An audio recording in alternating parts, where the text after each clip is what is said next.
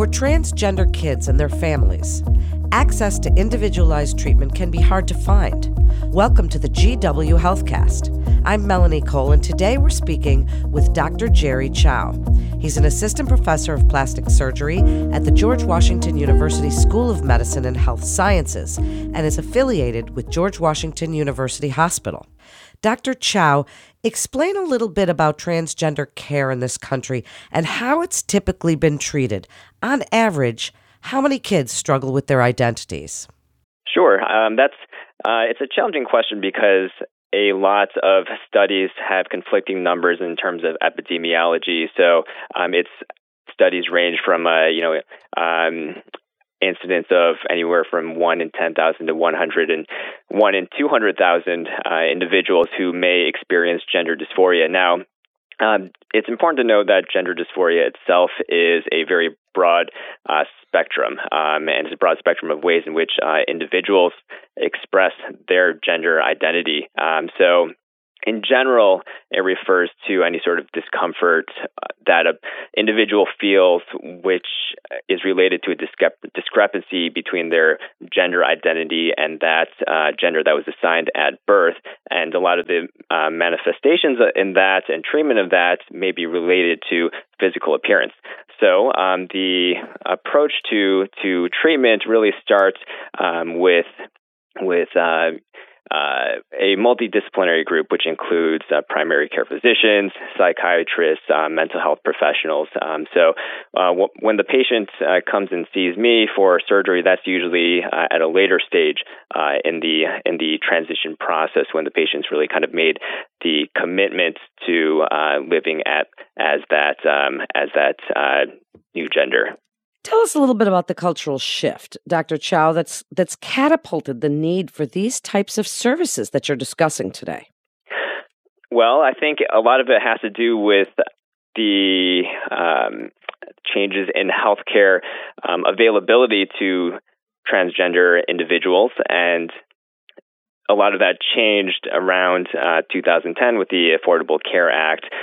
Before that, a lot of gender-affirming surgeries, which refer to any surgery that's used to or performed to treat gender dysphoria. Before that, a lot of these surgeries were paid out of pocket by the individual seeking these treatments. And there are many studies that have been performed that show significant improvements in quality of life and ability to integrate socially after undergoing gender-affirming surgery. Now, with the Affordable Care Act, there's language that prohibits any discrimination in obtaining equivalent treatment by any healthcare entity that receives federal funding, which is, the language is somewhat broad. So insurance companies have differing ways that they offer these services to their members, but because the healthcare and insurance world has been changing so much over the past decade or so, that's allowed broader access to things such as gender-affirming surgery. So that's why it's an exciting time in the field of plastic surgery, and it's knowledge and of these services and research into ways to offer these services better to gender dysphoric individuals has been really skyrocketing over the last 5 to 10 years. Is there an ideal age at which patients should be seen by a specialist, such as yourself, as being crucial to their emotional well-being? And what are some of the challenges that you see most often? The question of age is a tricky one, and I think that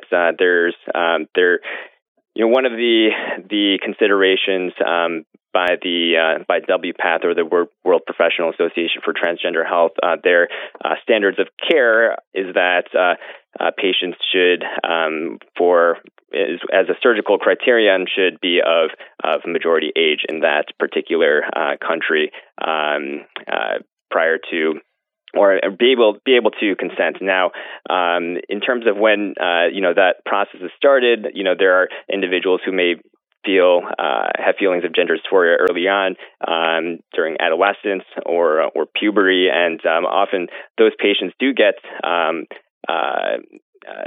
see mental health professionals and psychotherapists for help with that social transition aspect. Then tell us a little bit about the assessment and treatments that are offered to patients, and tell us a little bit about facial feminization surgery. What does it aim to do? So facial feminization surgery it's really not just one surgery, but it's a broad spectrum of surgeries that are aimed to change typically masculine facial characteristics to feminine characteristics. Now, that the goal of those surgeries, or all these facial feminization surgeries, is to allow number one, allow that individual to feel that their physical appearance more matches their gender identity, as well as to allow them to integrate into society more seamlessly and to be able to pass. When we see people for the first time or meet anyone for the first time, there are hundreds of signals that our brains process that tell us whether an individual has a masculine or a feminine appearing face, and we make that decision subconsciously whenever we meet an individual. So. One of the challenges for patients who have gender dysphoria is that unfortunately in our culture, if someone is identified as trans, there can be stigma associated with that, and that person may be subject to harassment. So these surgeries can often have a very significant impact on that person's quality of life. Now, those surgeries themselves can range from soft tissue surgery, such as skin, and bony surgery, so alterations of the underlying facial skeleton. Now, research has shown that one of the most important areas to feminize the face is the brow region, and that's because the feminine brow is softer and flatter, and men have more prominence of a sinus or a frontal sinus in that area, which contributes to more prominence along that brow bone region. So one of the most important surgeries to feminize the face is reduction of that brow bone. Now, other types of surgeries include, making the nose more feminine via a rhinoplasty, or alterations of the positions of the cheekbone, tapering and softening the chin or jawline, as well as more common types of procedures, such as injecting fillers into the lips to give them a more feminine appearance. But like I said, facial feminization surgery is a very broad spectrum of procedures. And, it's a really individualized approach whenever a new patient comes to see me about that. Well, there are so many areas that we could discuss, Dr. Chow, but what is this like for the patient? And as we're talking about facial feminization surgery, we'll kind of stick with that. But what is all of this like for the patient and their families to go through? What is recovery like? And how are all of your multidisciplinary team involved in helping along the way? Well, I work closely with multi-specialty clinics focused on helping the transgender population in the area, and that really helps me with facilitating and identifying the patients who are psychologically prepared and have really made that commitment to living in this gender identity.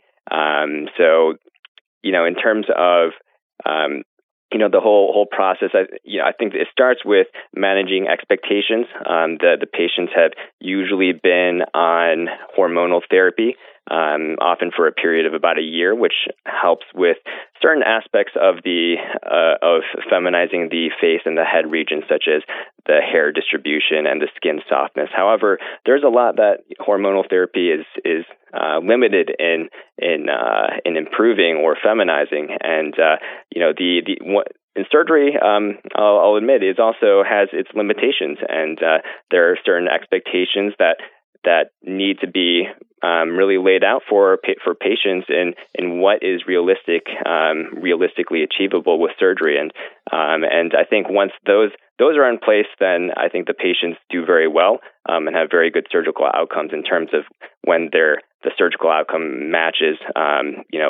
a realistic expectation.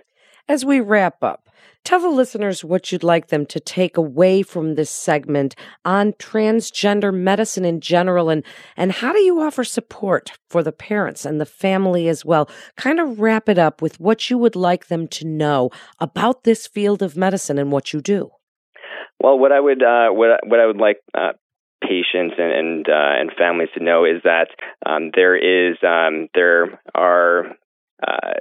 they don't need to feel alone. I think it can be a very hard for some individuals to find physicians who they feel comfortable and who they feel equipped to take care of them. So, patients may come and see me or other surgeons who perform gender-affirming surgery from far away. And I think that's a lot of that has to do with lack of access to experienced surgeons or physicians. So I would like them to know that there are physicians and surgeons who really have a strong interest and passion for helping this community and improving their quality of life.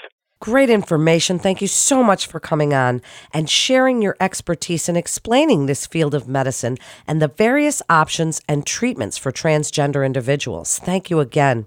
You're listening to the GW Healthcast. Please visit gwdocs.com to get connected with Dr. Chow or another provider, or you can call 1-888-4GW-DOCS to schedule an in-person or virtual appointment. I'm Melanie Cole. Thanks so much for tuning in today.